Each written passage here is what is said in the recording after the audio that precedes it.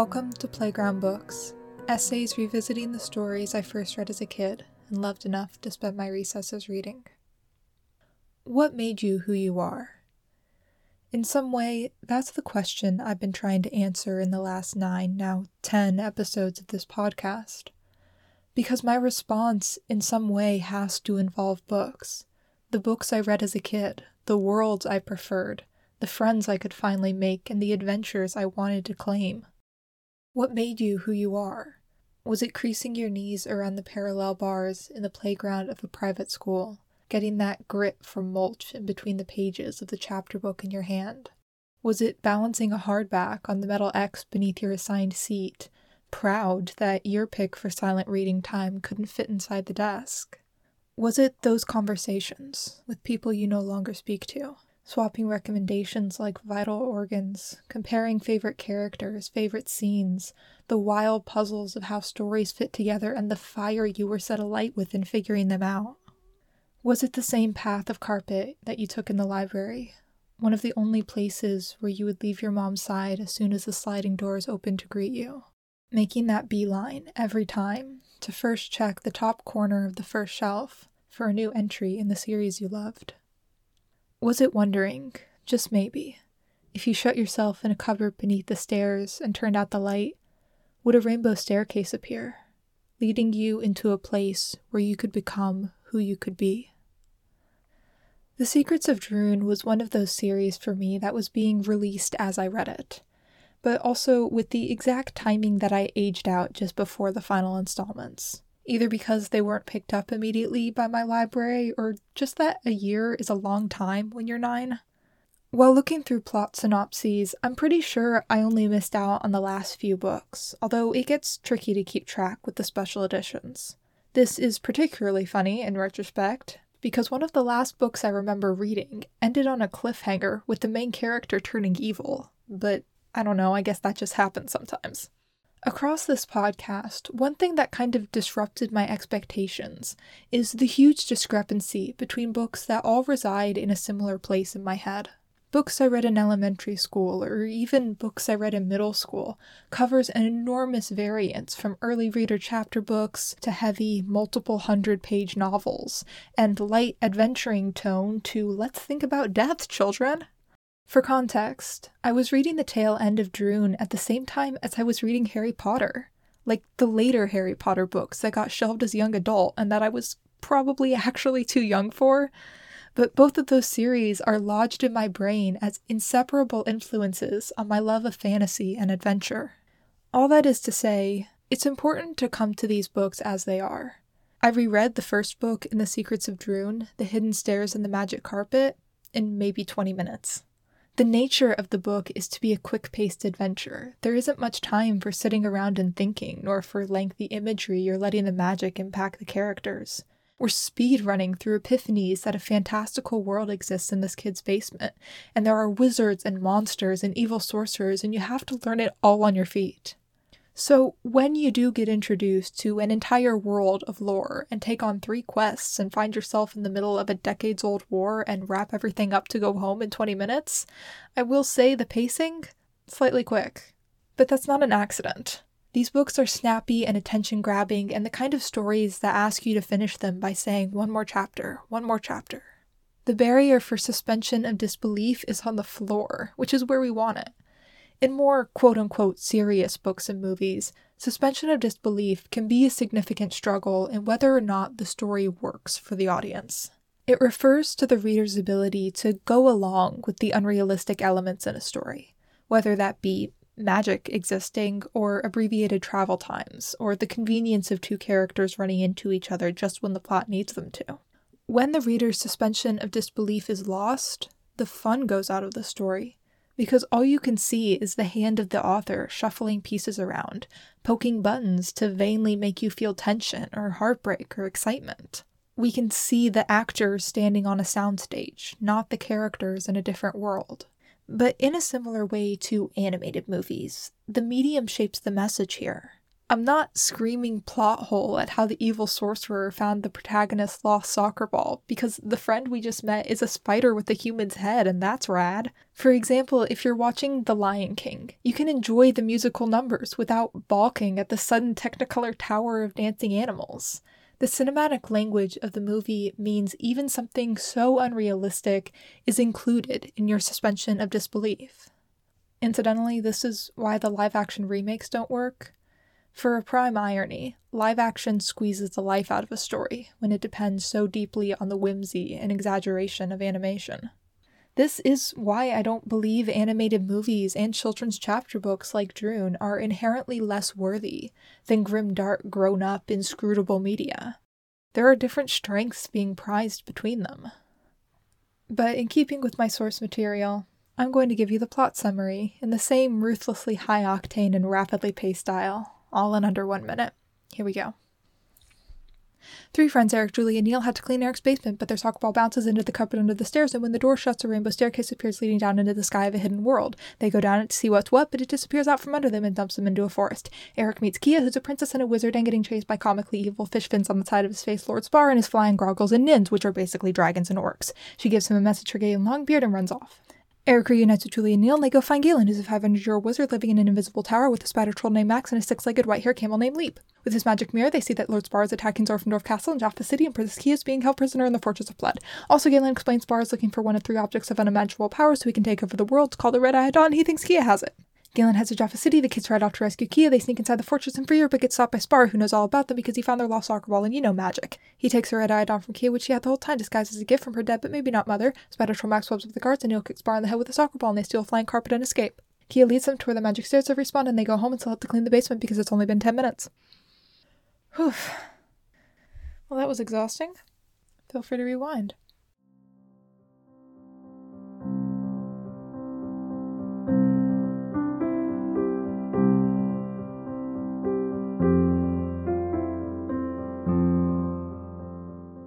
Okay, so one thing you may get the impression of in that synopsis is the broad expanse of the world of Droon. From the ice hills of Tarabat to the fortress in the forbidden city of Plud, there are centuries of history and civilization here that only barely get name-checked, with the narration feeling no obligation to explore or even really explain the details of all these places right up front. This is another way the suspension of disbelief either comes into effect or is shaken here, depending on your perspective. Yes, you could think that the details aren't given because the author hasn't thought them all out, but in another light, we don't pause to give context because for the inhabitants of Droon, all these cities and creatures are normal. You're not going to get a history of New York or a precise visualization of the habits of a house cat in a nonfiction book, so when Galen and Kia don't offer such descriptions here, the reader is encouraged to simply accept as fact all they say. Across the rest of the series, which is 44 volumes in total, Eric, Julie, and Neil get the chance to explore the far reaches of the world, visiting many more varied locations than even hinted in this first installment. This adventure is truly only the beginning, and it's already a hit of pure fantasy to be plunged in deep to the magic of Droon. But the other big talking point for this series is the tropes it invokes. Trope is a word that gets thrown around a lot in discussions of media, usually with a negative connotation, and frequently as a synonym for cliché, neither of which are fully deserved or accurate. Tropes are conventions, themes, devices and images, in the broadest sense of all those terms, used in literary works with the intent of being recognizable to the audience. In thinking back to the discussion of the Chronicles of Narnia a few episodes ago, I identified steps of the hero's journey by recognizing specific metaphors, turns of the plot, and character archetypes. Those pieces are tropes. They're literary heuristics, shortcuts, and common reference that make stories intelligible. This can be as broad as a damsel in distress, or as specific as a character whom the author wants you to think is cool wearing a long coat. A truly unique story, meaning one of a kind in the real definition of unique, would not actually be fun to read, because it would be so unfamiliar that the emotions and narrative would feel inaccessible to any audience who isn't the author. Comparative literary theory, as a whole, relies on tropes. They're basically the ingredients of a book. if you could sometimes manipulate the inherent essence of your eggs and flour to make them react differently in the oven. All literature has tropes, even the literary literature that pretends to be above it all. But they're especially important in genre fiction. Droon is stuffed with them. For the obvious ones in this first book, we've got Kia as a warrior princess, an evil overlord with an evil lair, a main trio of heroes composed of 2 guys and a girl, wizened sorcerer and mentor figure Galen, and the Red Eye of Dawn is an ultimate MacGuffin. If you really want to have fun with it, you can start breaking down the common elements between the Secrets of Droon and Harry Potter, which does start to feel a little fishy, considering Sorcerer's Stone came out just a couple of years before The Hidden Stairs and The Flying Carpet. But our trio of heroes? Practical girl, best friend who's always eating, and main character wizard boy with dark hair and circular glasses. The journey starts out in a cupboard under the stairs, and the first book focuses on an evil guy who goes by the title Lord trying to steal a red rock with supernatural powers. I'm not even trying here. Obviously, these are 2 different books, with vastly different plots, vastly different story structures, and even debatably different audiences, though, as mentioned before, I was in the middle of that Venn diagram. But they have these elements in common because tropes are the tools of literature, and when we recognize them, we can start to tease out why they work, what's the reason behind them, that being cultural or metatextual or the rule of cool. Tropes aren't inherently bad. They're not a symptom of weak writing or even an indicator that a story's been done before. But they do reveal the common language of storytelling, which I find endlessly fascinating.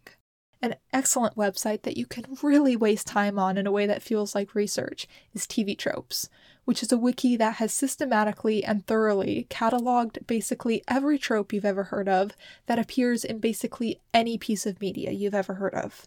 Just go there, click the random trope button, and be prepared to think, oh yeah, I have seen that in all these places, no matter how specific or odd the example is.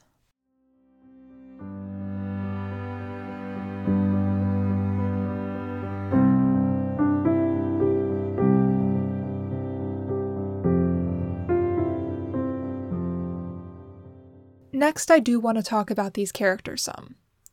They are all incredibly flat in this book. Really, I can tell you so little about each of them. Neil likes soccer and making awkward jokes. Leap seems to like him. Julie is a little braver than the others because she's the one who convinces them to shut the closet door and turn off the light to find the stairs. And she's also a little more sensible and practical when going about their adventure. Eric is good-hearted and reasonably smart and idiotically trusting of people he met 5 minutes ago, but that last part may have more to do with the just roll with it plot. Honestly, that's about as much as I can say. When there's no internal narration and reflection, and also no time for the characters to sit around and have extended reactions and discussions about the events, there's not a lot of opportunity for well-rounded characterization. But remember, there's 43 more books where this one came from. And what's most interesting is the development of these characters across the series, in the sense of what they become. Often when we're talking about character development, we're talking about switches.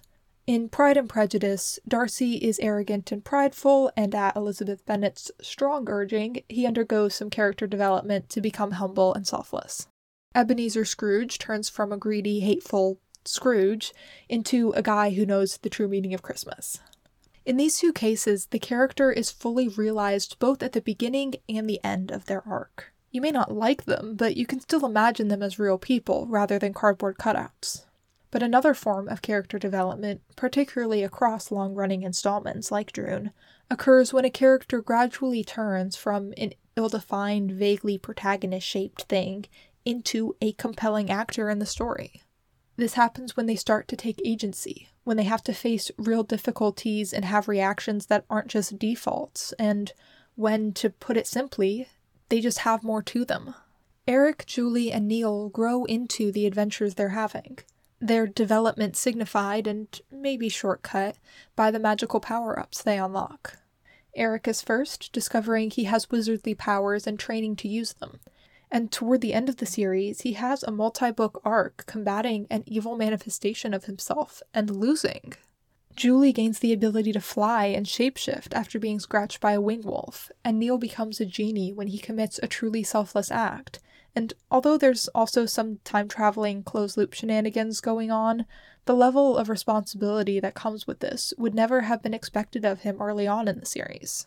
All in all, there's a prompting to look back at this first entrance into Droon from a perspective later on, and think, look how far they've come. In one of my arguably favorite books, High Wizardry by Diane Duane, there's a moment that confronts the desire of adventure, specifically, adventure of the kind that makes you a protagonist. The main character is an impulsive young girl who awakens enormous magic power within herself and takes off across the universe seeking monsters, and doesn't slow down until she's more than 11 light years from home. She gets overwhelmed in an alien airport and finally pauses to make some plans for this trip she's taking. In the following conversation, her sentient computer, the conduit for her wizardry, prompts her to list the parameters for the type of world she wants to go to. She says she wants to go somewhere with people, somewhere she has time to figure out her wizardry, somewhere where she's expected. Quote, somewhere...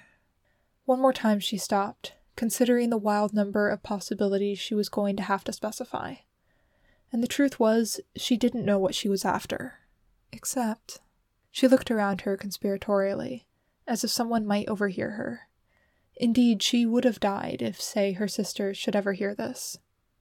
Somewhere I can do something, she whispered. Something big. Something that matters. Noted, said the computer. Next argument. So, because Droon is a children's fantasy series, there is a prophecy of some variety, which the three kids theorize refers in part to the three of them. As chosen ones, and considering the magical and royal titles they're granted across the series, you could call all this wish fulfillment. Similar to the broader idea of tropes, wish fulfillment is a go-to insult that sticks to genre fiction and fantasy in particular like a magnet. But there's a kind of undeserving that's implied along with the phrase. These are normal kids, and they'd never be able to do anything big, anything that matters, so let's throw them a bone, let them blind themselves with escapism. But the quote from High Wizardry expresses this type of plot in a different way. It's more than wishing without consequences. Instead, there's a yearning to be significant, a request to be entrusted with a problem that you can risk yourself in solving, so that you can believe your efforts are not meaningless. Especially as kids, don't we all want to do something? Something big? Something that matters? Across the course of The Secrets of Droon, Julie, Neil, and Eric all realize that there is a role waiting for them in this new world, titles and powers that reflect their own significance. And I remember feeling, even as a kid, vivid jealousy of that. So don't come in here with wish fulfillment as a derogation of children's literature, when it's hitting on such a deep and complex resonance.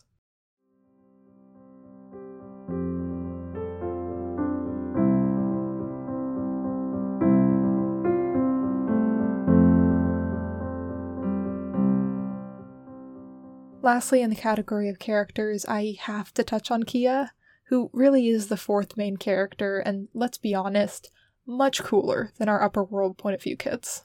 Like them, real characterization is thin on the page for Kia, but much more is implied even from this brief start.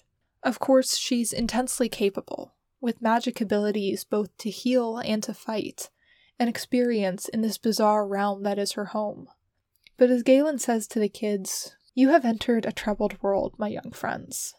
Droon is a troubled world that Kia is not afraid to take her place in, as princess, but also as a fighter on the front lines of a wizardly struggle. She is confident in herself, but more so than that, aware of her responsibility. Also, she's just a really fun role model for girls because she never waits around for the guy heroes. There's a specific scene from one of the later books that I still remember where Eric has some prophetic dream, which is a big thing across the series, and believes he's going to save Princess Kia when she's in danger, but then the danger comes, and instead, she's the one who saves him, which he's pretty flummoxed by. Kia and our main trio are emblematic of the themes in the Droon books, those being courage in the face of evil and in the face of the unknown, willingness to seek growth when confronted with challenges and with gifts, and the bravery required for exploration, but also the fantastical rewards that come along with it. I started out with a disclaimer about the scope and scale of Droon because I don't want you to think I'm holding up a book at a first grade reading level as a revolutionary masterpiece of literature. I'm not. But there's a way to value books like these, by understanding the confines of their form without making assumptions that sweep aside their nuance. No, we're not here to be shattered by metaphor and astounded by interwoven plot lines. But also, if you say, oh, it's good for a kid's book, then I'm going to request you take it from the top. I haven't completely enamored myself, I promise. I go back and forth on the virtue of nostalgia. And that's why I've hoped to bring a certain academically minded perspective to analysis of these titles that I've covered, showing how there is fertile ground for discussion and scrutiny through the lenses of literary criticism, even in paperbacks that we give to children to read on the playground. But I also wanted to express a little of what these books meant and mean to me, these fragments of remembered stories that form my foundation. In the first episode, I said that we all have a little solipsism in us until we grow out of it. To save you from reading Descartes, what I meant by this is that when you can only truly be certain of your own mind, which is true from a certain philosophical angle, everything else may as well not exist. I read these books as a kid. They were mine. These worlds, these characters, these ideas, they existed because I read them and thought about them, and they only existed in my reading and thinking. There's a comfort to that idea of ownership and power and belonging. But at some point, it also becomes a rather unproductive way of existing. Yeah, that's right, Descartes, I said it. When you are limited to yourself, you may contain an infinity, but that infinity is still bounded. So I guess part of this project has been motivated by my rejection of solipsism, to prove to myself that there is more meaning to be found and shared than only that which I've made and held. So on that note.